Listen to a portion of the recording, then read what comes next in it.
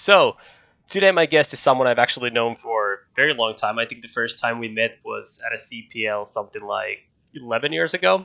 Moses, how are you? Yeah, I'm good. It had to have been a long, long time ago. Those were the days, Tommy. Yeah, those were the days of from where the picture surfaced a couple days ago, where prominent esports figure confused you with your brother.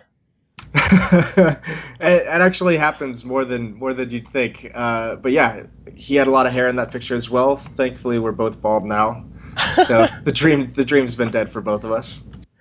Actually, we actually have that in common. We're one of the only brother combinations Yeah, who, to have ever played yeah, professionally together. Yeah, there yeah, was exactly. who else was there back in the day? There was the Swedish brothers, Wally's one Wally for and Little sure. and Mini Wally, and then there was one other one, wasn't there? It was like Hib and someone Oh else, I yeah, think. Solage was Yep. the for like Game Online and IP way back when. But yeah, rare combinations. So I realized it's been a couple weeks now since E League ended. Originally we planned on doing this after E League, I think, but sort of got delayed. First of all, what are your thoughts overall on how the first season went?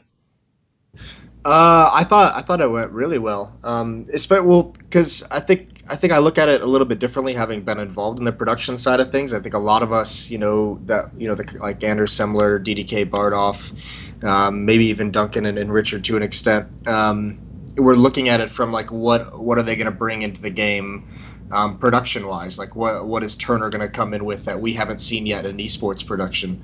And I think from that aspect of it, it was incredible, what they're able to do, the resources they had. I mean, it's just funny going into it because you compare it to the productions you've been part of from esports, and you want to see which one's better in your own head, and then you realize it's not even a fair fight. It's not even a comparison you can really make, Hmm. just because the sheer amount of years they've been involved, the number of cameras. I mean, they had like 30, 40, 50 people working on these shows every single day, which is, usually eclipsing most esports productions um, for bigger events. So, it's just tough to compare them. What do Um, you? Oh, go on. I was just going to go on to the other aspect of like the actual league. I thought went well. I thought, in terms of like taking care of the talent was awesome. In terms of taking care of the team, I think that those are like two very big underrated things, is taking care of the actual competitors and the people involved in the product. And I think everyone, outside of maybe a week is a long time to be in Atlanta for some of these teams. I think outside of that. I think everyone was very, very happy. All the players, were always tweeting how good they were taken care of and everything. What do you make about the actual results? Obviously, I've actually still haven't put together the prediction contest results, Yeah, we're gonna need unfortunately. you to get on top of that, Tommy. I'll I'll try really hard to get it done this weekend. I've been slacking when it comes to that for sure. Yeah, it's funny, the one bracket that I just dominate everyone in, is the bracket that you're not able to get up on time. Well, to It's be fair, I still haven't done the Cologne bracket either. this is I true. did like the daily updates after every day, but I just never got around to doing the final thing. For E League, I blame the fact that I was traveling during the finals, so I couldn't do it. Couldn't do it like right after, and then just sort of kept slipping. Yeah, I mean well, I mean, I kind of let the cat out of the bag there. My bracket, if you guys still have that link, was pretty much accurate. The only prediction I had wrong was Mouse Sports beating Astralis. But I think when you look at the results, Virtus Pro just seems to be a team where like you can really tell, or at least I get this sense of like when they're about to just like kind of go into plow mode. I always like when I watch them, in events, and as this went on, and as we saw at the major right before all these, you could see them kind of really starting to like ramp up and really get into that dominant mode that we've seen from them in the past. Um, and it was just a sense I got that they would just tear through that bracket and go all the way to the finals. I didn't expect it in the fashion that in the grand finals that they just straight up dominated Fnatic, which was really incredible to see. But that's a team that, even looking at the major, they've only lost to SK at the major. They're the only team to take a map off them in that championship run. So, they're a really cool team. Navi.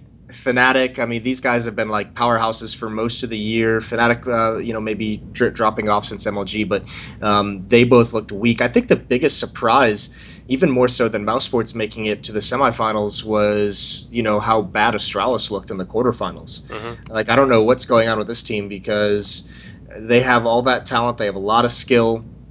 And they've always been a team that, like, they're the ones we always say, they don't lose to teams they shouldn't lose to. They don't get upset, and we've seen it now multiple events in a row where something is like snapped within their like mentally, and I think that's the big thing. That's one of the teams where you can actually honestly say that it's some kind of psychological factor that I think affects them.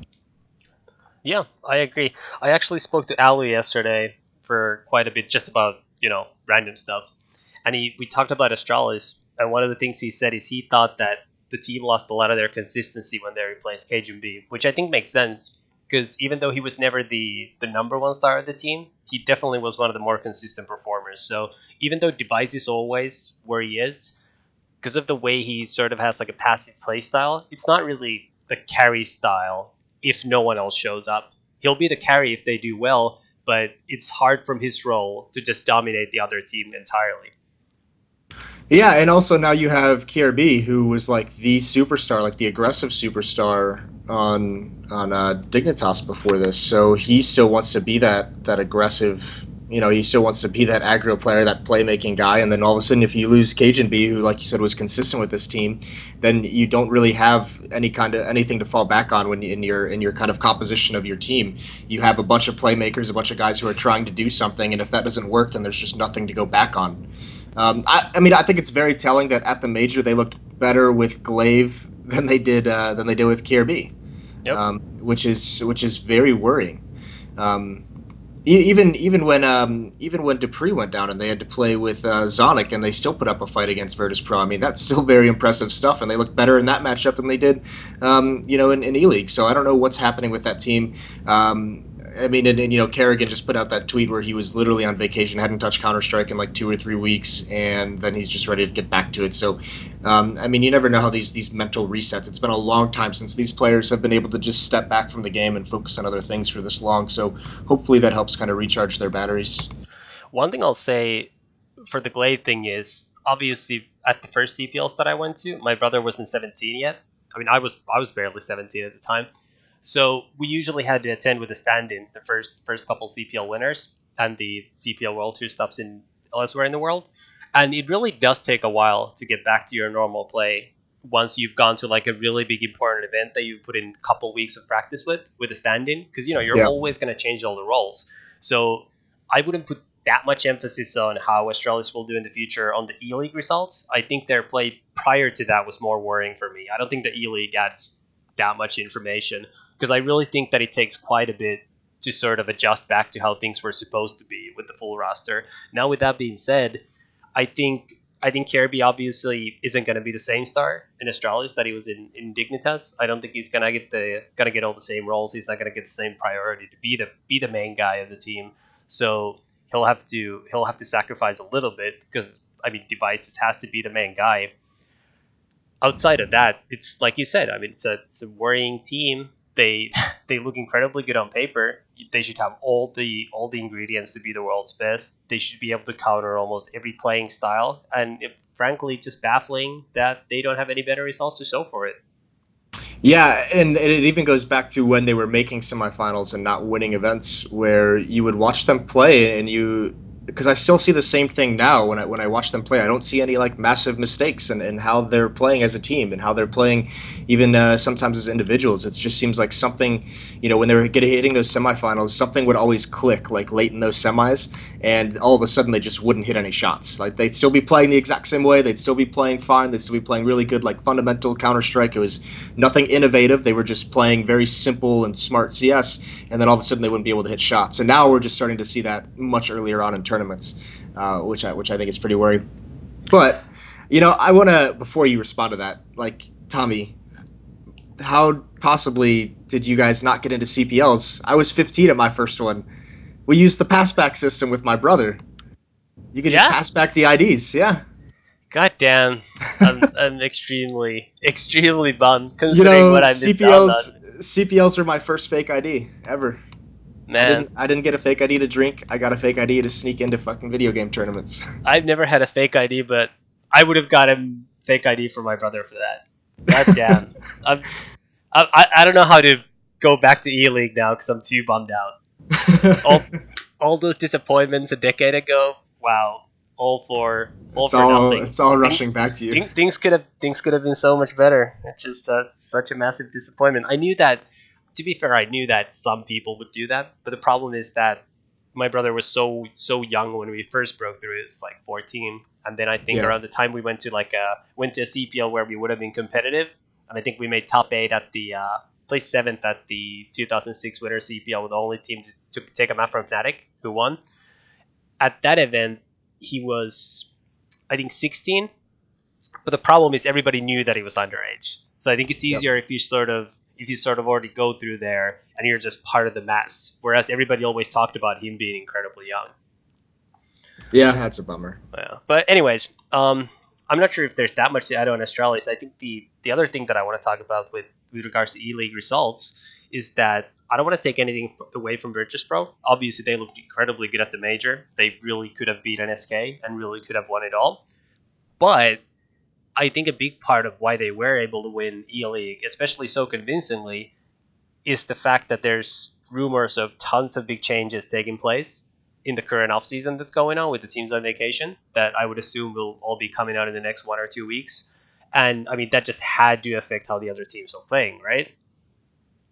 Yeah, definitely. I mean, if you're in one of the teams where roster changes are swirling around it, I mean, the big thing is you could see that kind of effect, and the only reason why I lend credence to some of these rumors that have been going around is because the teams played so badly. Like if you're in part of one of these lineups and there's just the standard roster change rumors swirling on Reddit and on forums and everything like that, I don't think it's that big of a deal as a player. I think it's very easy to ignore it. But when there's that hint of truth to it, and you kind of know it's coming, that's when you get really effective. So the simple thing was obvious. I mean, we were seeing that one coming from a mile away. And then the other big rumors are the Fnatic ones, which is pretty interesting. The Fnatic and NIP exchange, if that's something that's going to happen. But um, yeah, we all. The interesting thing about Fnatic to me is, for almost like last year, where Olaf was just like a god for basically a year straight, we were all just kind of wondering what is this team going to look like if Olaf ever like dips, because we felt like he was playing so good that it was covering up a lot of the issues in that team, in which they still, like, ever since Pronax left, they still play a very individual style early on. It's kind of like see what you get as an individual and then play as a team in the mid rounds, and it's worked for them because they're so talented. But now that Olaf's kind of dropped off, it's almost like they don't have that safety net. They don't have that guy they can just lean on and to bail them out of a tough spot. If two people die on the other side of the map, he's always the guy who's able to make something happen for the rest of the round. So now that he's dipped off, this team looks like they have some serious issues. So not surprising that we're going to start seeing some changes. I don't think. Yeah, no, I mean you could tell that the team just wasn't the same ever since Olaf came back. I think the first week of E League they looked really good. Olaf played well, but I think by the time the major started, you could sort of tell that it wasn't the same. I think ECS was the first sign where I think the Fnatic of the old days easily beats G2, probably goes on to win the tournament. And once that didn't happen, you sort of start seeing cracks. And I think the major sort of just showed that it wasn't the same anymore. Yeah, well, my question is always because I mean you still see with him not so much Guardian, but with Olaf you see a little bit more flashes of that old style before like pre-injury Olaf. So I'm just like in my head, I'm trying to think of like how long do I give him to give this injury like credence, where I'm just like, okay, so he hasn't fully recovered from the injury quite yet. Because I even know he's even talked about part of it isn't necessarily the actual physical injury. It's more so the confidence and the mental game around it is, just thinking, is he going to be able to play the same way? So I know that's part of it, and there's really no time limit on recovering mentally from that kind of an injury. But how long is there until we just say, okay, that arm's got to be fully healed at this point? Same with Guardian, because Guardian hasn't had that swagger to him in some time since coming back. Yeah. No, I mean you never know. It's I think Larry Bird once said that you're never the same go under the knife. I mean, I guess these guys didn't really get surgeries, I would assume, but I think the same still applies. Um, I guess enough for the teams for now. So let's talk about E League in terms of how it's structured. So first of all, obviously, I think once you see a big league like this being put together, the first thought that came into my mind is, I mean, this is something you want to make exclusive, right? Because it's obviously modeled after North American sports leagues. Yeah, I don't know if they did that deep of thought into it because I mean I know what you're saying, but I just know from being there, I think a lot of it had to do with they had to find ways to make each week interesting, and they also needed to do it very quick because some of the top teams, especially the European teams, didn't sign on until like 2 weeks before the league even started. So I mean, they have all these things they have to arrange, and they had a very short time to do it. And I think this is just the best product because they also had to manage the fact that teams would be traveling for other events. They couldn't be away from home for super long. So I mean, they basically had to come up with some kind of idea that would allow a lot of flexibility for the teams in terms of scheduling, but also have these meaningful weeks. And this is kind of what they came up with. I don't think it was modeled to have any kind of like North American franchise model.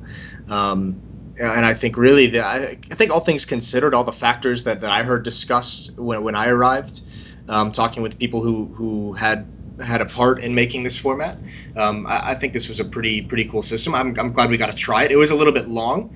I think all the teams looking at from the outside in the first couple weeks were like, yeah, this is really cool. Like this is a cool format. Like we still have the group stage, which it doesn't. The games are somewhat meaningless, but they give us seeding. But you also can't get knocked out in the first 2 days of this league. I think it just got surprising how tiring it was for me from a talent perspective being there for all 10 weeks. It was almost like having an event that you were at each week. And then also, once the last chance qualifier came out the week after the major, all the teams that were at the last chance qualifier and in the quarterfinals, semifinals, that's when I think teams were just starting to be like, okay, this is getting a little bit long. We're basically in Atlanta for 3 weeks straight, which is pretty crazy. Yeah, I also think a part of the problem is that even though there were other events, obviously if you have an event like this and it's gonna take like 6, 8, 9, 10 weeks, yeah, you'll have other tournaments at the time, but you're never gonna have all the top teams at all of them, and that's what we saw basically during the time where we had some tournaments like ECS and DreamHack Summer, EPL Yep. Finals, but none of those. I guess EPL Finals was right before, but none of those were like true top events because some of the teams would always be locked away. So I think in a weird way, and this is something that Peter brought up in a conversation with me, I think E-League actually helped with the oversaturation problem because that sort of stopped a lot of these tournaments from happening at the same time, Yeah. which is good for the oversaturation point. It's bad because effectively just by the format that E-League has, it sort of has like a monopoly on the calendar for how long the league's gonna be. Well, also, I don't think we're going to see that happen again. To be honest with you, because I think that a lot of organizers, I think E League worked with a lot of the organizers to kind of carve out this section for their first season, and everyone was kind of like taking a step back, and they're all just kind of like, all right, let's everyone kind of observe what Turner's going to do during this first season they have. Let's not run too many events. Obviously, you can see ESL and Turner work together to have that week 7 bye for when Cologne was. Um, but I don't think we'll see that moving forward, especially the end of the year. I don't think that E League is going to have this. I don't. I think it's just going to get right back to that oversaturated. Looking at the schedule of how many events there are at the end of the year, I mean, EPL starts up next week. E League starts in October, and then we also have the second ECS season has to go on still. There's rumors of another league coming out that I've heard of. There's probably like 8 or 9 events. So I mean, there's just not enough time in the end of the season for these things not to overlap. So that was nice for the first season. It really was. But I don't think it's going to happen again. Do you think E-Leagues are? I mean, obviously you can't comment on even on stuff that you might know, but from a hypothetical perspective, do you think the next season is going to be shorter? Do you think they're actually going to actively shorten it down to say half of what the first season was, or do you think they were happy with how long it was in the end, despite some of the complaints from the community? I do actually have to just avoid answering that just because I don't even know what's been released from E League. Do you have any idea of what they've released so far about season 2? Have No, they released anything? I don't think there's anything official. I would assume in the Reddit M&A there might be something, Okay. Yeah, but I but let's I just don't know. avoid it to be safe. I think they're going to change. They're definitely going to tweak some of the things of the season. I can't exactly talk about what, but I know that coming at the end of season one and going into season two, and this is one thing Turner did great with us all season long, was when we had feedback, they very much listened to it, and they very much bring it into their meetings with the higher ups at Turner, and they bring it into their discussion of what they want to do going forward. And they are very much accommodating because that's the area where they look at the community and they look at us as the production staff that they brought in are working on the production, and they say, this is the area of expertise that we don't have. This is where, like, we need help and we need advice, and we have our experience modeling off traditional sports, but if we're doing something wrong, tell us, and we will look at changing it, and we will look at the options, and we will weigh them, and move forward with something different, hopefully. So I would imagine they would take all that criticism. They monitor everything on the internet, on Reddit, on Twitter, so they have a general pulse of the feeling of what they're doing, and I imagine they're going to make some changes. Yeah, I knew that was going to be a dangerous question to ask, but Yeah, because it wouldn't be bad. I just don't. I haven't. I mean, this. I haven't really kept track of everything that they have said about season two, and it's hard, in my brain to separate what I've discussed with them about season two and what's actually been said public. So, just for safety's sake. yeah, no, I mean it's the off season for you too, right? I saw your travel calendar. I think it was on Reddit or something. That was brutal. So Yeah, I would hope that you're also enjoying the time off. yeah, it's coming to a quick end though, which is what's really messed up is since I've been essentially traveling for the entire year. Once I'm home for like 3 or 4 days at a time, like 2 days in, I'm like, all right, why am I still here? Why am I not like on an airplane? Why am I not going somewhere? Like super bored sitting at home. So I kind of have to relearn how to be able to chill and relax, I guess. That's frightening. So the one question I asked in the Reddit M&A was whether the viewership would affect future plans. Now, E-League obviously quickly said no, it's not going to be the case. They're going to run season two as was planned. But do you actually have any insight on what kind of expectations E-League might have had for viewership overall, or how they did based on those expectations and what actually came out of it? Um, in terms of TV, I know in terms of all their social engagement, the engagement they had with the stream and online, I know they loved that. Every time we spoke to them, it was not just like your standard. Yeah, this is great. It was very much like holy shit. This is like we're kind of surprised we're getting, all this. Like this is awesome. In terms of television ratings, I have no idea what they were aiming for. To be honest with you, it's something we asked them many times, and I think they obviously purposefully didn't really tell us what kind of a rating we were looking for or they were Mm-hmm. looking for. Um, and they, I don't think we blew anyone out of the water, but I think they kind of did a smart thing where they did put us in that Friday night death slot, where we're, even if we don't do that great, it's not like they're losing out on anything massive. They know we weren't going to beat the numbers of whatever show that was, the Big Bang Theory reruns, but also they're not putting us into some kind of primetime slot where if we do poorly, they're just bleeding money, um, and I mean that's kind of the thing. We all went into it and we're just like we don't know anything about TV ratings. Everything we do is based off Twitch numbers. So we're looking at the Twitch numbers and we're asking them how are the TV ratings? Is this what you guys were looking for? Are we hitting the numbers? And they're like, stop worrying about the TV ratings. We don't, it's not the only thing we're looking at for this show. This is a long term plan that we have. And I'm sure you heard that same spiel in the Reddit AMA, so Mm-hmm. I won't go into it again. But as far as I know, the television numbers, while not being great, also didn't like set off any red flags or it wasn't like sound the alarm among Turner. Yeah, and I would also guess that the demographic that they reach through E-League is probably fairly valuable, considering it's Yep. like the 20-year-olds sub and over 20-year-olds who probably don't usually watch TV, let alone that time of the night. I know that's one of the things where we've seen some of the majors and a couple of Finnish tournaments in TV broadcasted by like one of the national TV channels in Finland that everyone gets, and the viewership is it's pretty good, especially compared to. I ran this little thought exercise on Twitter some time ago asking about how many people get TBS in the US, sort of just to compare what we get in Finland for people when they show the Counter Strike tournaments. Right. And in Finland, The numbers aren't amazing, but the one thing they said is, first of all, it's good for the time slot that we get, which is usually like 11 p.m. on a Saturday when no one ever watches TV. And it's a TV channel that's, usually filled with like documentaries or something because it's like a national channel. And it's a demographic that they can never ever get because of the stuff they show. Yeah, I think that's the big thing as well. Even with TBS, I mean, that young group, the group that's about to like graduate, that's going into college and then graduating from college, and they're going to be the ones making the next money. They're going to be the next generation of spenders, right? Mm-hmm. So I mean, that's the big thing that we have going for us as well, is that demographic is super valuable to marketing and advertising and everything. So that's really cool. And apparently, I don't know how they calculated this, but I guess they had like an increase, like something like four something million new viewers to TBS or something like that. I don't know how that was calculated, but that's pretty sweet. Yeah. Um, they got to be happy about that one. Yeah, no, I mean, that's exactly because the kind of people that usually just watch Twitch streams, but if they're able to get this at home, because I understand TBS is very popular. If you just have like basic cable, apparently you get it in the US pretty much. Yep. Hmm. So definitely get a lot of new viewers. But I suppose that's probably all we've got on E League, unless there's still something that I'm missing out on that you think we should touch on. Only if you wanted to.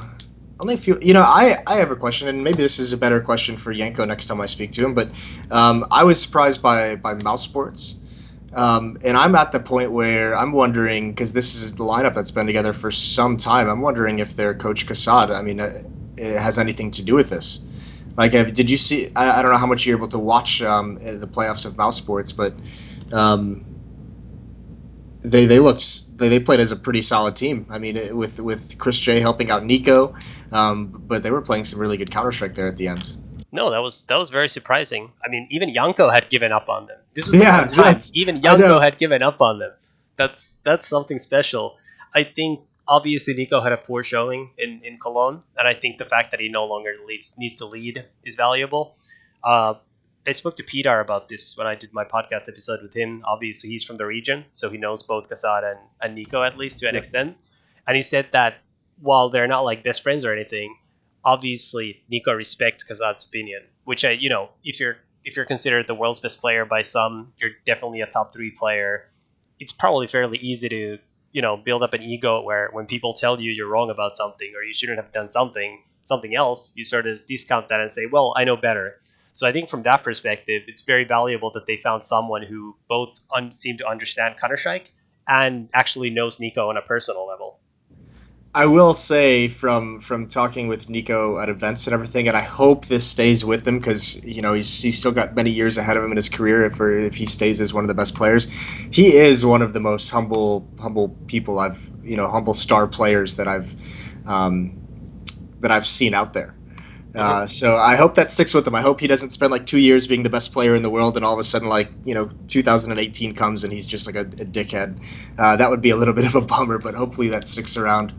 Um, Well, look, that might not be a bad price to pay for being the world's best player for 2 years. Just saying. yeah, true, true. There are worse things out there. Yeah, as long as you get some team success on top of it instead of just going out in the quarters. But I agree. I mean, some of the wins Mouse Sports pulled off, especially the comeback win against FaZe, was super impressive. Yeah, But I guess it's only a matter of time now until Oscar joins, according to all the rumors.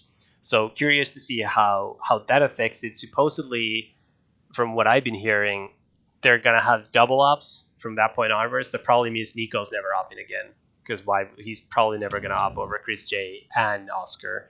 But I'm kind of worried about how the fit is gonna be. I think Oscar definitely is a better player than whoever he replaces, but I'm not sure he's gonna be as effective because I think in Hellraisers he had free reign over everything he wanted to do. I know that was the case also when he played for the Czech teams back in 1.6 and was like the clear standout performer in those. But in mouse sports, he's going to be the second star at most. And I mean, if Nico keeps playing, sort of doing whatever he wants, which is how he's most effective and how it makes most sense to use him, at least to some extent, you cannot give Oscar free reign. You have to sort of tell him what to do. And yeah. I'm going to be curious to find out how he excels in that role. That is kind of the worrying thing. Bringing a new player into that team is everyone's kind of going to be holding their breath, just seeing how it affects Nico. I think that's going to be the really interesting thing. Is I'm not necessarily even interested in how Oscar does. I'm more interested in how it affects Oscar. Or, I mean, I'm not. Let me rephrase that because I feel like I just ruined everything. But I'm not so much interested in that roster change of how Oscar does. I'm more interested in how Nico's going to do after he comes in. Hmm. And maybe it does kind of lend itself to the sense where I just said that Nico's one of the most humble stars there is out there. Um, that maybe he's going to be very very willing to work with him, and I think that might be something that I think Nico's the kind of guy at the moment who is more than willing to take a step back individually. If Oscar coming in, if he's going to provide more as an individual, then that's going to help the team on a team wide scale. Then I think Nico's going to be more than happy to do that and make that kind of a sacrifice. So that will be kind of cool to see how that change happens if it still does. That's the other thing. I mean that from everything we've heard and all the rumors, that contract has been signed for a couple months, and they're just waiting for the Hellraisers thing to end. Hmm. Um, so it's kind of just like sitting here, and he's probably just waiting with this contract signed. He's like, "Please, Mouse Sports, don't do good, don't do good, don't do good. I still want to come." So I mean that's got to be such a weird scenario for him to just have to sit on the sideline and then see them have their biggest success. And for Mouse Sports, those players have just got to be like, all right, we just did, we made the quarterfinals or the semifinals of E League, and we're still going to have this roster change. That's a bit of a bummer for them. That's actually a perfect segue into what I wanted to talk about next, which is North American Counter Strike. Usually a Beautiful. topic that's hard to talk about, but now we have the foremost expert on the subject right after Yanko. Um, Yeah.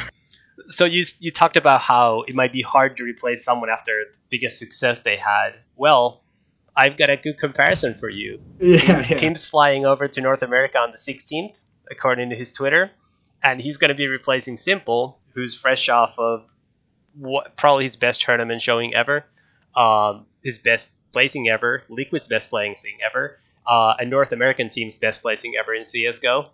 That's going to be some large shoes to fill. It's just so North American, isn't it? It's just so North American No, that you this couldn't this you should couldn't happen. script it better, could you? I mean, at least in this case, we knew this was going to happen before the event. It's not.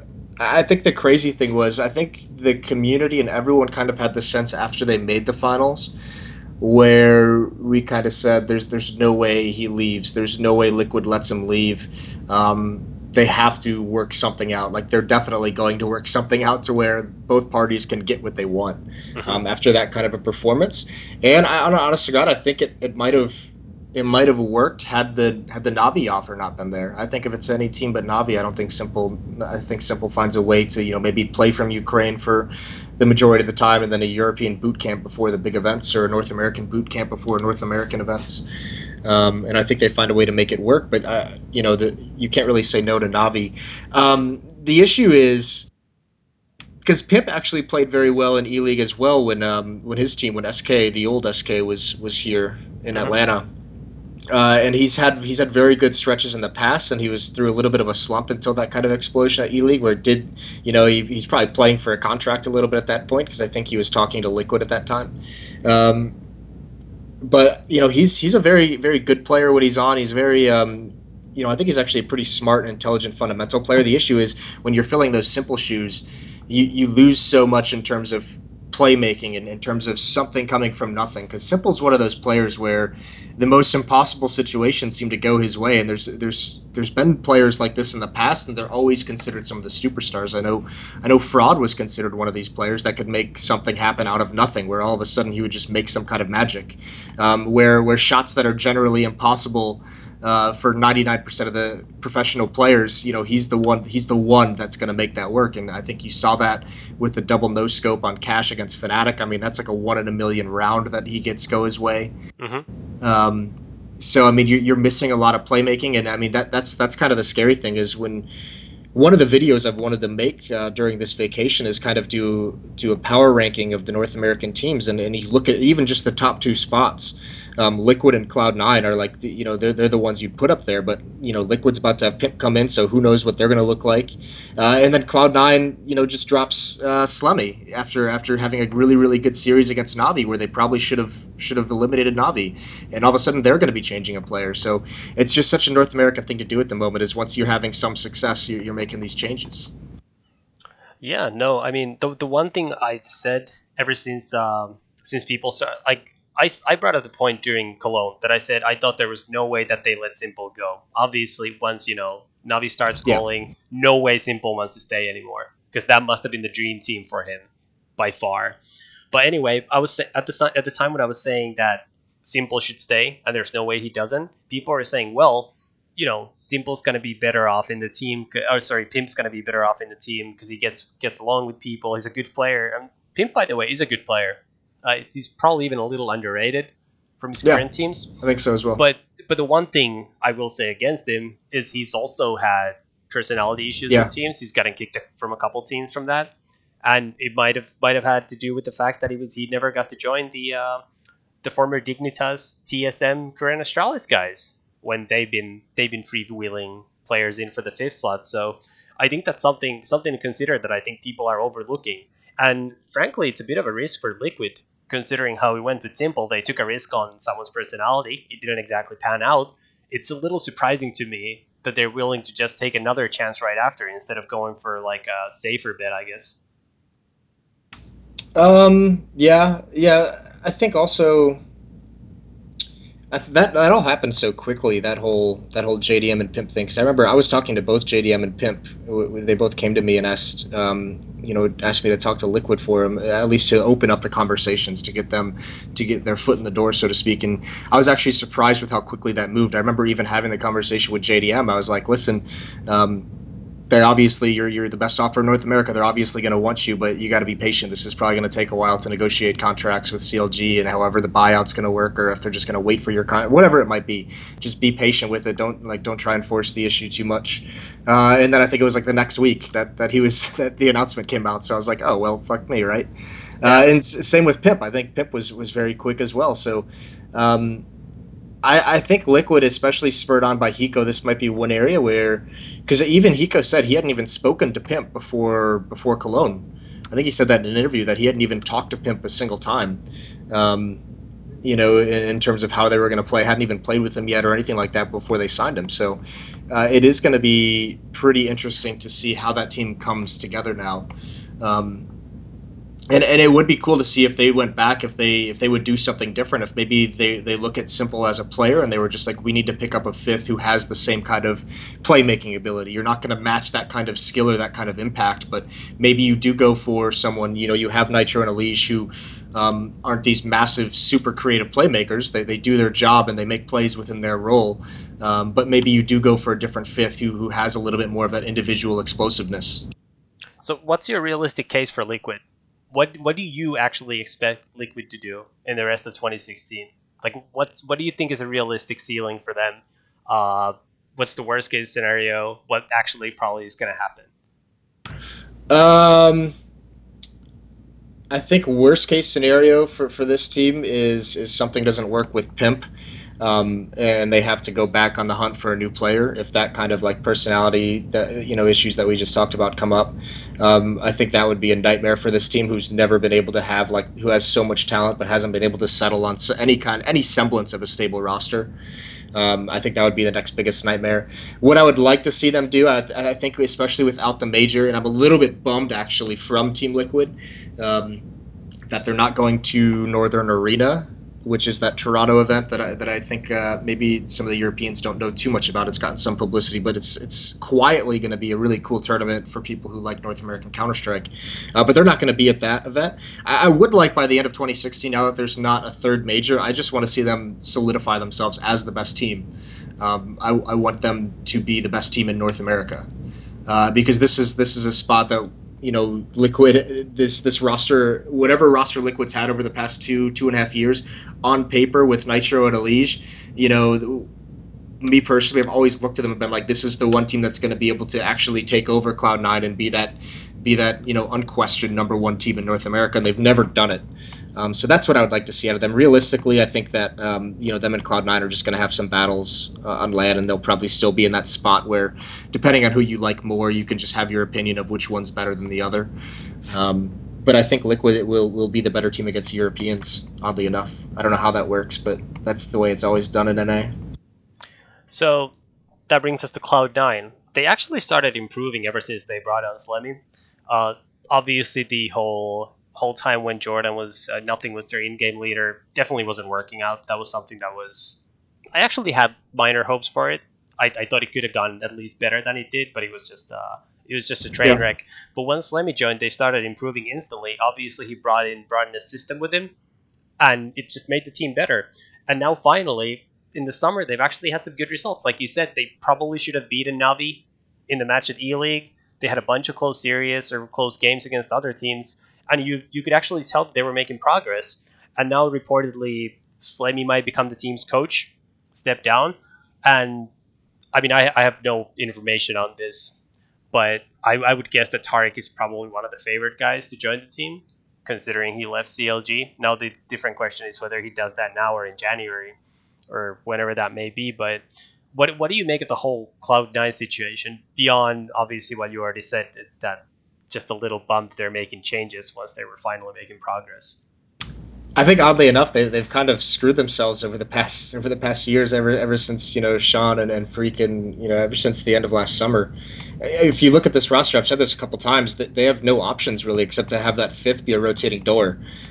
Shroud, Nothing, and Stewie. These three guys are too big of brands to like actually let go from the team from the organization standpoint. Like these guys just bring too many eyeballs. And they do too much from that standpoint, not even in game. And then Skadoodle is just talented. Despite all of his issues, he's still a very very strong opper in the region. So I mean, you can't really let him go because there's no one else you can pick up outside of JDM to really fill that slot. Um, the issue Slemmy did bring this kind of new system, but I mean the problem with it is it worked great against North American teams. I mean it definitely improved there, but with the amount of impact he brings on an individual level, you could tell that they were just never going to compete with European teams. Or maybe not that. Not that they wouldn't be able to compete, but you could tell they were never going to make like these deep runs. You never got the sense that they'd ever be able to have those kind of runs they had last summer, where they would be able to beat or win an event. That they might be able to Mm-hmm. upside a team here or there, but like the goal should be to win the whole event. And you knew that was just never going to happen with Slemmy in there. And actually, even just talking to some of the players, I'm not convinced that Slemmy was doing all this work that can't be replicated by someone else. I don't in terms of calling and preparing. I know Stewie has started calling some rounds mid game, making some of the decisive calls. Maybe when he sees a play he can make, and he just like kind of changes the play surrounding whatever he wants to do. I'm not sure how it all works, but I know just talking to him, he's mentioned that he's made some calls in the game, and even Nothing when he was calling. They had a game on Mirage, I think that one against Luminosity in week one of E League where they upset him on Mirage. They came out after that and said that Stewie was calling in that game. I believe it was that one. Mm-hmm. And Stewie was like the caller on Mirage for whatever reason. He's like some kind of Mirage savant. But so I mean, I'm not entirely sure that Slemmy is going to be this massive loss to them in terms of what he's brought to the table since he joined and what will be missing. The big question is whether they keep him on as coach or not, if he'll be able to actually have an impact from a coaching role. Yeah, I guess that would exactly be it because there really aren't that many people who could lead Cloud9 should he choose to lead. So I think from that perspective, it's just valuable to have him on because it's very different to give input here and there and sometimes have good ideas and have to have a decent idea at all times every single half. And I got to imagine calling from the or from the coaching role has got to be so difficult, especially compared to calling if you're actually playing the game. I mean, there's going to be two different struggles with it because obviously, if you're playing and calling, your attention is split between, actually fragging and actually marshaling your troops. But I think from that coaching role, it would be I think Starix would be a really interesting person to talk to for this since he's done it both ways. Um, and that's the thing. If Slemmy's not actually being the in-game caller at the moment for Cloud9, then why in God's name would you ever switch him to the coaching role and have him call from there? So I mean, they still have some decisions to make with that team, but I mean, that team is just too much talent to really not be one of the best teams in North America. Looking at the rest of the North American leagues and just looking at the teams that are involved, it's like Cloud9's still going to be up there competing. I actually disagree with that assessment. You'll you might remember I wasn't allowed to play at the WCGs when I was on EG, Yep. but I was allowed to call during freeze time, and I actually did something similar for ends this previous weekend at Aces ROG. Wasn't really allowed to call, but I was able to give input. And I'm actually a firm believer that it's significantly easier to call as a coach than it is as a player. Because despite playing with playing with some really good teams myself and people who are good communicators, things like that. You just see so much more when you're standing behind players and you see everybody's screen and you hear the comms. I just think that it's very beneficial to be see everything, and I think it's easier to call as a coach than it is as an in-game leader. And in fact, I would go as far as to say that those WCGs when I wasn't allowed to play and I was forced to coach, I think they made me better as a caller because I noticed a lot of little flaws and missed timings and things like that weren't really frankly being communicated to me. So that's actually something that I disagree with. I think you can be a better caller, and you're likely to be a better caller as a coach, as long as you can bring the same kind of focus on that. Because that's obviously the big problem, right? Whether you're going to be dedicated in a sort of like a six-man role, because it's not really the same as playing, is it? Yeah, I mean, don't you feel like I always noticed as a player, I had like this kind of like sixth sense formed, where like you would just have kind of like that gut feeling of what your opponent was doing in a certain situation, and you would make a play off that kind of gut feeling that there's no explanation for you having it. You just kind of there's something going off in your head, something whispering like this is the play that's being made, this is what you should do. You don't think that you lost that when you get into that coaching role and you have to call? Like, don't you? Did you have that kind of similar sense when you were playing as a caller? Well, like you said, I think it's subconscious, right? You don't think about it; it just sort of happens. I think you still get it the same. And honestly, I just thought it was incredibly easy to read the other team as a coach. I think it's significantly easier to read what the other team is doing because just by the virtue of being able to see all your players' screens while also listening to the comms, you basically just get more information. And if you're one of the guys who's been doing this, just without thinking about it, I mean, if you're a top level in-game leader, it's all subconscious, right?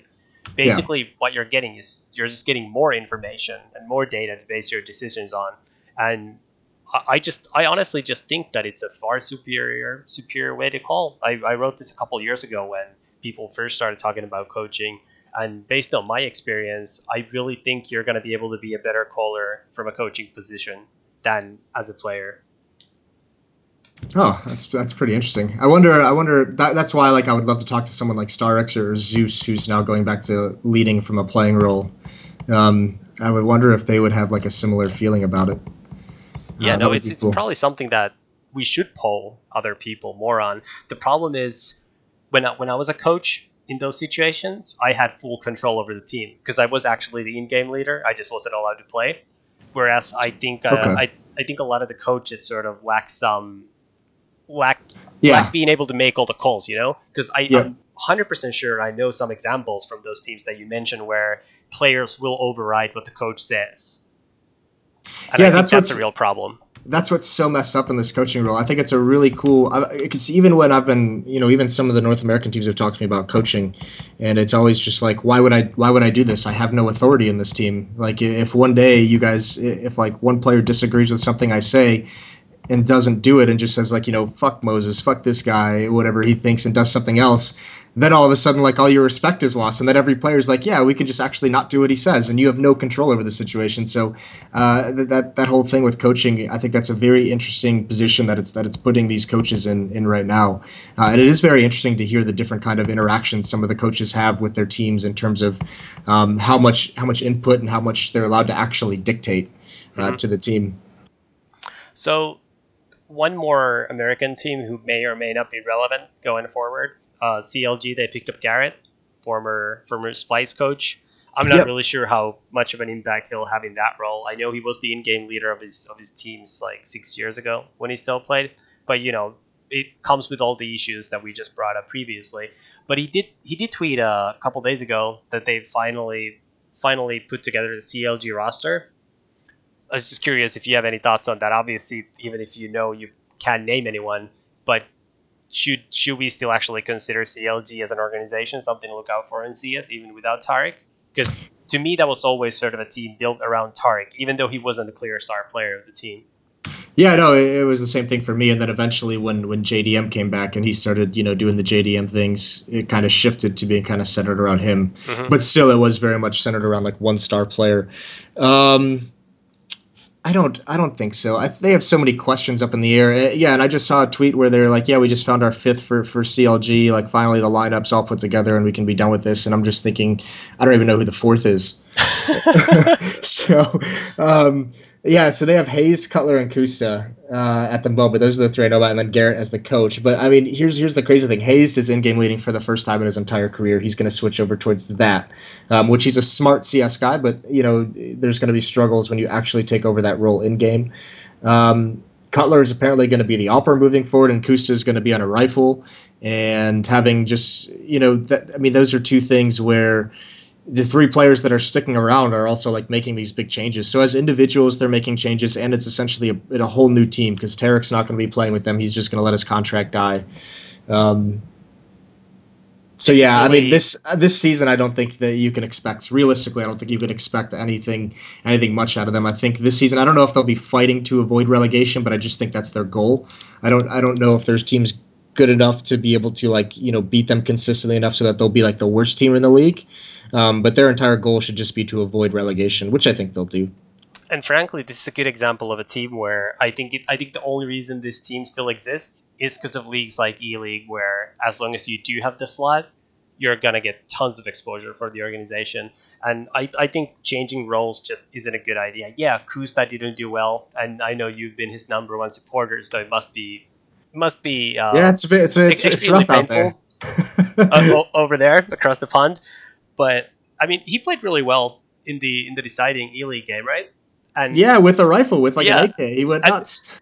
but that's the problem, right? Don't you feel like this is one of those classic cases where he just happened to have a good game rifling at the wrong time, and he's gonna end up changing how he plays? And once Yeah, once the little streak cools off, which it probably did because it's been weeks, all of a sudden you're not doing what you used to be good at, and you might not be good at the new thing you're doing. So this is like one of the things how like supposedly top level players. Obviously, he's not really like a legitimate top level player, but he's one of the better players in North America. Like this is how you drop down to the lower level. It's such a mistake. I feel like always when players start changing their style simply because they run into a slump or struggle for a while. And obviously, we both know that like the system in Liquid simply wasn't something where he was gonna ever thrive in.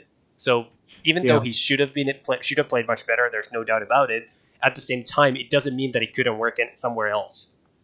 Yeah, and I think that's kind of the thing where with Liquid, I think that has just wrecked his confidence so much because even in Liquid, like he wasn't playing the way that he played in Enemy to make everyone kind of say, okay, this guy's ready for the professional division, and then he goes to CLG and he still seemed to just kind of lack that kind of decisiveness with his op and his peaking. And one issue that he has that I've spoken to him about is he is just really really worried about. He doesn't feel like he's always making the right decisions with the AWP, like in game, in terms of like where to be aggressive, where to be passive, how to peak. When he's put into certain situations, he feels he doesn't make the right decisions, and he's very correct in what he says. With the op, that decision is punished so much more than if you have a rifle.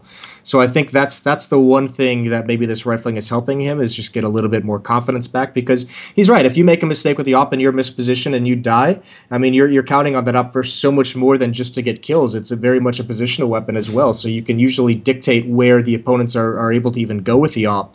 And if he makes one misstep with that weapon, you lose so much more than if you just lose an AK-47. So that's something that I would like to see him get back on the op this season. I'm hoping this little experiment with him and Cutler kind of switching roles doesn't work out for much longer than like a week. Like, please God, just get back on the op, Kusta. Yeah, But yeah, I don't know who they picked up, to be honest with you. I know some of the players they've been looking at. I know they were looking at some players from Premier. Um, essentially going the route of Cloud9, where they're saying, let's just see if we can find some kind of player who will surprise us. I don't think they're going to do anything crazy this next season. so I think the way we sum up the segment in North America is you just seem overall you seem a little bummed, probably not looking forward to the second part of the year too much, considering the first part of the year with just Liquid by itself must have been a huge net positive for North America. Yeah, it's just I'm not so much bummed. It's just like it's exhausting, right? Like it's just so North American that these teams, Liquid and Cloud9, have some success and then are changing of players. So I mean, that's the big thing is I don't know what to look forward to because I don't know how these teams are going to play it quite yet. It's pretty interesting. It's pretty exciting to see what's going to come from these rosters, but at the same time, it's just like CLG's gone. And when I look at this, if you look at the North American Pro League for ESL, okay, so we have Renegades, which is Australian. We have Energy, which is basically German, with Gabi, Legia, Tapson. SK and Immortals are both from Brazil. I mean, Splice is Machine Gun, Acili, and Crucial. These guys like they're it's really not even a North American league anymore, and that's been a joke that's been said for quite some time. But this is essentially like half North American, half everything else. And realistically, when I look at the teams that are in this, Cloud9 and Liquid are the only teams I see who currently have the potential to compete with the top international teams. I think Optic and TSM have made some decent strides, but outside of that, that it's Cloud9 and Liquid is all we've got. CLG's just dropped off the map now. Like, let's touch on Optic and TSM still for a little bit before moving on. So obviously both teams did far better in the last couple months than I expected. I would assume also than Yeah. you expected. Very happy that TSM didn't instantly jump and make big changes.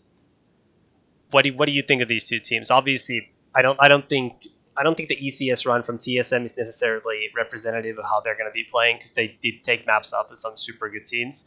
But I think people really overlook how they played at E League, and that's why I made fun of Astralis from the veto and said how Yeah. poor of a decision it was to leave Kabul in because anybody who paid any attention at all to E League could tell that that was the one map, and the previous results as well was the one map that they could do damage to you on, and E League proved that they're actually just a solid team overall. Yeah, they had some very very good close matches at E League, which was very surprising. I think Twist and Sick are two of the the next. I don't want to say next stars, but they're two of the guys that you kind of keep your eye on from the North American region to see what they're going to kind of turn into, how they're going to develop. I think it's a huge kick in the balls that they didn't that they're not even in the wild card matchup for EPL for Pro League. I think that's a big setback actually for this team. And actually, while we're on the subject, since we've talked about it with Liquid and Cloud9, would you laugh if I told you that that team might have roster changes? So I already have. yeah, it's just like what Oh the hell's going man. on, guys? So yeah, that team might change. This that one's it's not really entirely TSM's fault. In terms of the org, just a little bit unfortunate how things are turning out right now. Um, but Oh that man. team, I mean, the one thing that I don't know about that team, they remind me of. Remember when was it Energy had that upset over Envy at Counterpit like really early Hmm. on in the year? The one thing I will say about TSM that worries me from them as a team is the only map that I really see them having right now is Cobble, which is obviously a map that they've proven they can compete with some of the best in the world on. But outside of that's kind of what the problem. I don't see maps that they're consistently competitive on against some of the top competition. Um, and then when you also look at that win over Astralis, and yeah, they've had some close losses to. I think they took a map off Fnatic, but they also lost to Fnatic and SK on Kabul. But that win over they had over Astralis, it's also kind of like now we've seen much like Envy at the beginning of the year, we've seen how far these teams have kind of fallen from where we kind of held them prior. Hmm. Like how much weight do you give TSM for winning that when we're watching Astralis is a shadow of themselves? This end of the year before that vacation, they were a shadow of what we thought they were previously. Same thing with Envy, where they're just like holy shit, when did they get this bad? So it is a little bit worrying in that sense, but yeah, that's just a bummer. The whole roster change rumors with them. The other team was who? Optic. Optic. Mixwell's turned out to be huge for them. Obviously, I still don't. That team, I don't know if they're going to get any better than they are now if we don't see some kind of significant improvement in consistency from Rush. I think as much as the conversation's on Mixwell, and rightly so, I think Rush is like the next big player that needs to find some way to like week in and week out be putting up numbers. Because Stan and Naf, just their playstyle, and Daps as well. They're not going to be the carries for this team. I mean, Daps has game here and there, But outside of that, I don't see any of them carrying the way that Rush can. I think he's going to be the key to that team if they want to be able to take series, not just individual maps off the international competition. It's got to be a big improvement from Rush. And actually, they've also brought Devil Walk in to be coach for them. So we've seen some of these guys who have coached in Europe who don't have like a great reputation for that, but when you put them over in North America on a North American team that's not at the standing of European teams, some of these coaches are pretty solid. So we'll have to see how Devil Walk does with this team to change anything tactically. If he's going to call for this team, then maybe Daps can actually put a little bit more a little bit more impact to the games. But I think TSM's right up there with Optic at the moment, barring any roster changes. I think Devil Walk's a good example, though, of how some of the Americans basically just gamble with these pickups. Sort of like when him and Pitt were picked up last year, Yeah, and I mean now the Slice pickups, and also how Liquid basically just picked up him. I mean, when I heard that people hadn't really talked to him about how they were gonna play and things like this, I was kind of just shocked because yeah, I don't know how you pick someone up without talking about all this stuff and trying to figure out how the puzzle pieces would fit together. And I think Devil Walk basically is another pickup where they saw that he supposedly coached Fnatic. From what I hear, he wasn't exactly coach. He was more of like a motivational figure, something like a Jason Lake, bring me the pistols type guy, as opposed to like a tactician actually helping making up the decision on what to do. And I think the fact that Vugo's the one who's still standing behind Fnatic speaks for that as well. So yeah. I'm curious to see whether he's actually going to be able to help that team. One thing is that they actually have made strides this year just on their own. So I'm always a little wary of just like changing something too much when they finally found something that's been working. Yeah. Well, I think it was a weird day when I realized that I had to actually start seriously considering this lineup as like one of the better teams in North America. And it happened when they dropped Shazam. If you remember, Shazam was in this team and they dropped him. And this was right around Malmo, I believe it was, where there were all the stories about players sleeping through the qualifiers for DreamHack Austin. Not even practicing for like 2 months in a row, and I remember being pretty critical of this team. And I remember Rush hit me up on Twitter, and he's like, listen, we've had a lot of shit go against us, and he's like, I understand why you're saying this, but like, just trust me on this. Like, we're gonna be a better team now that Shazam's gone, now that we've got some of these issues fixed, and we can move on. And I mean, to their testament, it actually does come out that way. But still, I mean, this is just another. I think this is the big example. I want to look something up really quick just to make sure I have this correct. But like, what has this team? This is always what scares me with North American teams is like, what has this team actually accomplished to get this kind of hype? And it is the same way with TSM. Not to just like focus and bash on Optic, but like, what are some of like the big accomplishments they've had? Because usually at the moment in North America, we're just so content with like a BO1 win over a European team to just say like, all right, now you have to take that step forward, right? Yeah. No, I think So, that's basically it for Optic, right? The map win against NIP, and then yep, being really close to winning the they deciding beat map in the series. yeah, and then qualifying for the major where they beat Flipside and Hellraisers and Fluffy Gangsters. So three big wins. I think it looks like they beat. I mean, this is way back at the minor for Cologne at MLG. They beat Tempo Storm in a series, who's now Immortals. So yeah, I mean they have some decent wins back. That's way back, and that's also, I mean, it's Immortals. It's not teams like G2. It's not teams like um, Fnatic or Virtus Pro or anything like that. But I mean, this is the thing, that it's all good to be like hyped and excited about this team, like Optic and TSM. It's the same way for both of them. It's all good to say these teams have potential and they've shown us something, but very rarely have we seen a North American team take that next step to break into the next level of competition, right? So I can't be too excited about them quite yet.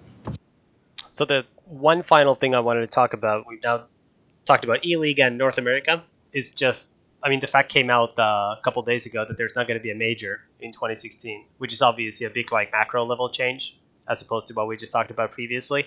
So first of all, get your thoughts on that, and then we'll expand on that a little bit. It's a bummer, but I'm fine with it. I don't think it's, a lot of people are painting this as like, the oversaturation issue, which is real, but everyone's kind of painting this, or maybe not everyone, but a lot of the community is painting this as like the sky is falling for Counter Strike, right? I don't think it's quite there, and I know from talking And from having some, at the major with some of the devs, and I know Anders had a big long conversation with them, and the general idea is that they just want more time to actually focus on developing the game versus developing things for the major. And I think that's the reality, is that we all know there's a smaller dev team for Counter Strike than there is for something like Dota. So that small team has to focus on the game sometimes as well. And actually, moving forward, I wouldn't even be opposed to only having two majors a year, but I want this Dota 2 format, right? I want this like 2 week event. I want, like, how cool would that be? That'd be so sick if we were able to put something together like that. Um, and it's not just the majors; it's just the community in general. I think that oversaturation problem really does need to get solved at some point. We just have too many events, too many leagues going on all at the same time, and it's actually insane even looking at the schedule for the rest of this year. So the major in general, I don't mind there not being a third. The one thing that worries me is if it actually is going to be in January. I don't know if they've actually picked a date that the major is going to be, even if it's going to be in January, like November, December, as holidays, as events. I don't know when they're planning on running the minor system, because that would mean that the major qualifier has to happen like mid-January, and you're asking at that point for teams to be playing through their Christmas break. There's supposed to be another vacation for Christmas and New Year's, and then you're asking for all these teams to be at their top level through the holiday, through all these other events, and I just don't think that's going to be possible. Yeah, I mean, traditionally in Counter Strike, and I know someone in the comment section on wherever this gets posted will say, yeah, but they make six figures, they should be playing blah blah blah. I mean, traditionally, teams usually take obviously most of December off, probably half of January off, 10, 15 days, and then slowly play themselves into shape as tournament play picks up. And that's part of the reason why, for example, we saw Virtus Pro be so underwhelming at, I think it was DreamHack Leipzig last year, where they just Yeah. went out with two losses because it was right after the holidays. And I mean, yeah, it may sound dumb that you're playing yourself into shape, but I mean that's what Shaq did with the Lakers, no? And Worked for him. yeah, I mean, this is what people do in the real world. Like, if you think you'll be fine, and you think there's a high probability that you're not going to miss out on something by doing, because everybody also is sort of doing it, it's how it's going to happen. And frankly, I don't think $1 million is enough to change it, because people will think if everybody else is also doing it, most of the people will continue doing what they were planning on doing anyways. But then you sort of get like some fake results from the fact that there will be some guys who will just completely forfeit their vacation and just play through it and show up in better form than everybody else. Basically giving them an edge over it. And I mean, as a player, I would hate the fact that, I mean, I would be one of those guys playing through the holidays, by the way. But Yeah.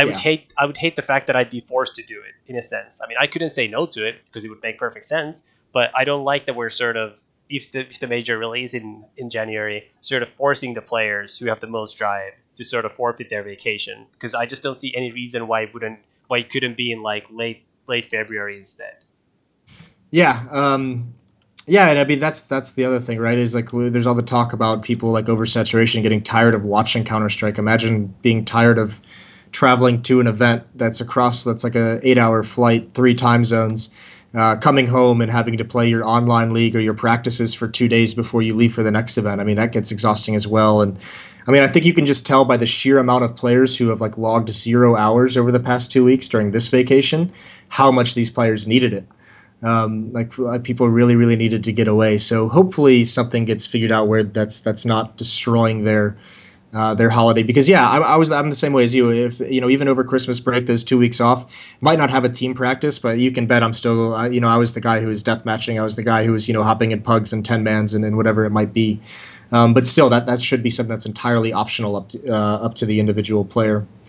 And I think what the last event that I know of is like the second and third week, or the second weekend in December, like the weekend of like the 9th, 10th, 11th, and then I don't think there's any event after that. So that's when you'll start to kind of really see the vacations start to kick in. Just to clarify, back when Jason was attending CPLs with the fake ID, and back when I was starting to play, CSDM actually didn't exist.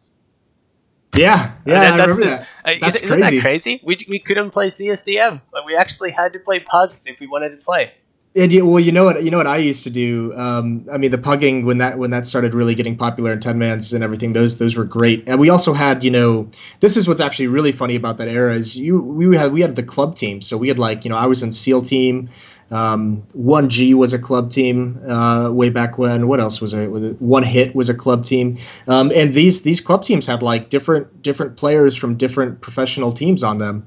And like kind of like there were some semi pros, which is actually how a lot of talent got discovered back then was through some of these club games. But those I feel like were way more competitive. Those like SEAL team versus One Hit, like just like the fun like 5-on-5 battles we used to have as club teams were way more competitive than I feel like North American online matches are right now. I feel like there was so much pride in like your club team winning that pug, that I played people just tried their hardest. It was like a whole different tournament with no money on the line, so that was cool. But what I used to do instead of, because we didn't have death matching, I don't even remember when exactly that started coming to be prolific, but I would join like a pub server on like Dust 2, where it was like 36 people, and essentially you would just like I would just like rush long. I'd be like, all right, I want to practice, taking long and executing out long. So I would just go long every round, and every time you turn that corner, there's like 8 fucking people staring at that choke point. So you'd be like, kill as many as you possibly can before you die. But then you'd have to wait like 5 minutes for the next round to start because Yeah, it's someone like would always three just minute be round sitting in a time back corner. then too. Yeah, it was rough. But yeah, that was basically just grinding pugs and scrims all day long back then. So it's pretty crazy. I've completely forgot about that. YouTube wasn't around back then either. If you remember, in like 2003 and four when I was playing, I think YouTube was what 2004, 2005 when it came out. Yeah, I something like mean, that. that's crazy to think about now with how much content is actually put on YouTube that wasn't even there. Well, just the crazy thing that I always think back to is because realistically, with how CS:GO has blown up over the last couple of years, I think the average fan probably only has followed Counter Strike for about 1 or 2 years, and then you have people like actual dinosaurs from Counter Strike, like you and me, who Yeah, remember most things that have gone down for like close to 15 years, and like who actually were attending tournaments more than a decade ago. Like it's sometimes I think it's really easy to forget just how different the fan base is now. Because I'm still used to, and I think you were one of the young guys too at the time when you were on yeah. like United Five. So I've always felt like I'm one of the younger guys, even though now I'm easily one of the oldest guys around. And even later on, I just felt like I was sort of one of like the average age guys. Like I was never the old guy in my playing days. So it still feels weird when you think that there's so many like 12-year-old fans. I think the one time that you actually realize it when you see that someone's born in like 2002 or something. Like that's when it really hits you. Yeah, it is pretty strange to see that kind of stuff. I can't even really comprehend it. There was that one Reddit post, I think it was yesterday, where it was up, where it was like, I've been playing Counter Strike for longer than the devs probably have, or whatever. Like, I've been playing Counter Strike since like the 1999 betas, like when it was released. So, I've been playing it longer than most of the devs, have, Yeah. which is just crazy to think about as well. Um, Well, I mean, yeah, at this point you've basically played Counter Strike for longer, for more than half of your life. Like, that's the yeah, crazy part when you think about it, like how big of a part of your life it's been. yeah. That actually is pretty nuts. Almost exactly half. You know who I spoke to was, you remember Kevin Rosenblatt, Lethal? Yeah, I still Um, speak to him every now and then. Yeah, he's out. I was just in Burbank last week to record something, but he's out there working for ESL, and I was telling him they need to like. We were talking about some of the old CPLs and all like the crazy, retarded things that would go on at those events, and I told him that ESL just needs to white label, like entirely white label, like a CPL type event where you have the same kind of mess going on, like the kind of like when we were that young, like that was probably the first beer I've ever had. The first cigarette I had. We're all at CPLs, and like all the crazy stuff that went on. If ESL just did one of those, that'll never happen. But a CPL type event would be a lot of fun, I think, these days. I think so too. I think one of those like massive events where you pay and you sign up and you play. I think that would be really fun. I really wish someone just put together like a 64 team tournament, not like a sketchy BYOC type thing where you rent computers like Copenhagen Games, like actual like real tournament like Yeah, CPL. I hope someone puts one together in the next 1 or 2 years, and I think that's something where you could potentially get some of the really old guys coming out and just playing for fun. I mean, they would all suck, but it would be yeah, really fun absolutely. from the social perspective of seeing a lot of the guys you haven't seen in forever. Shit, I'd go. We'd make a team.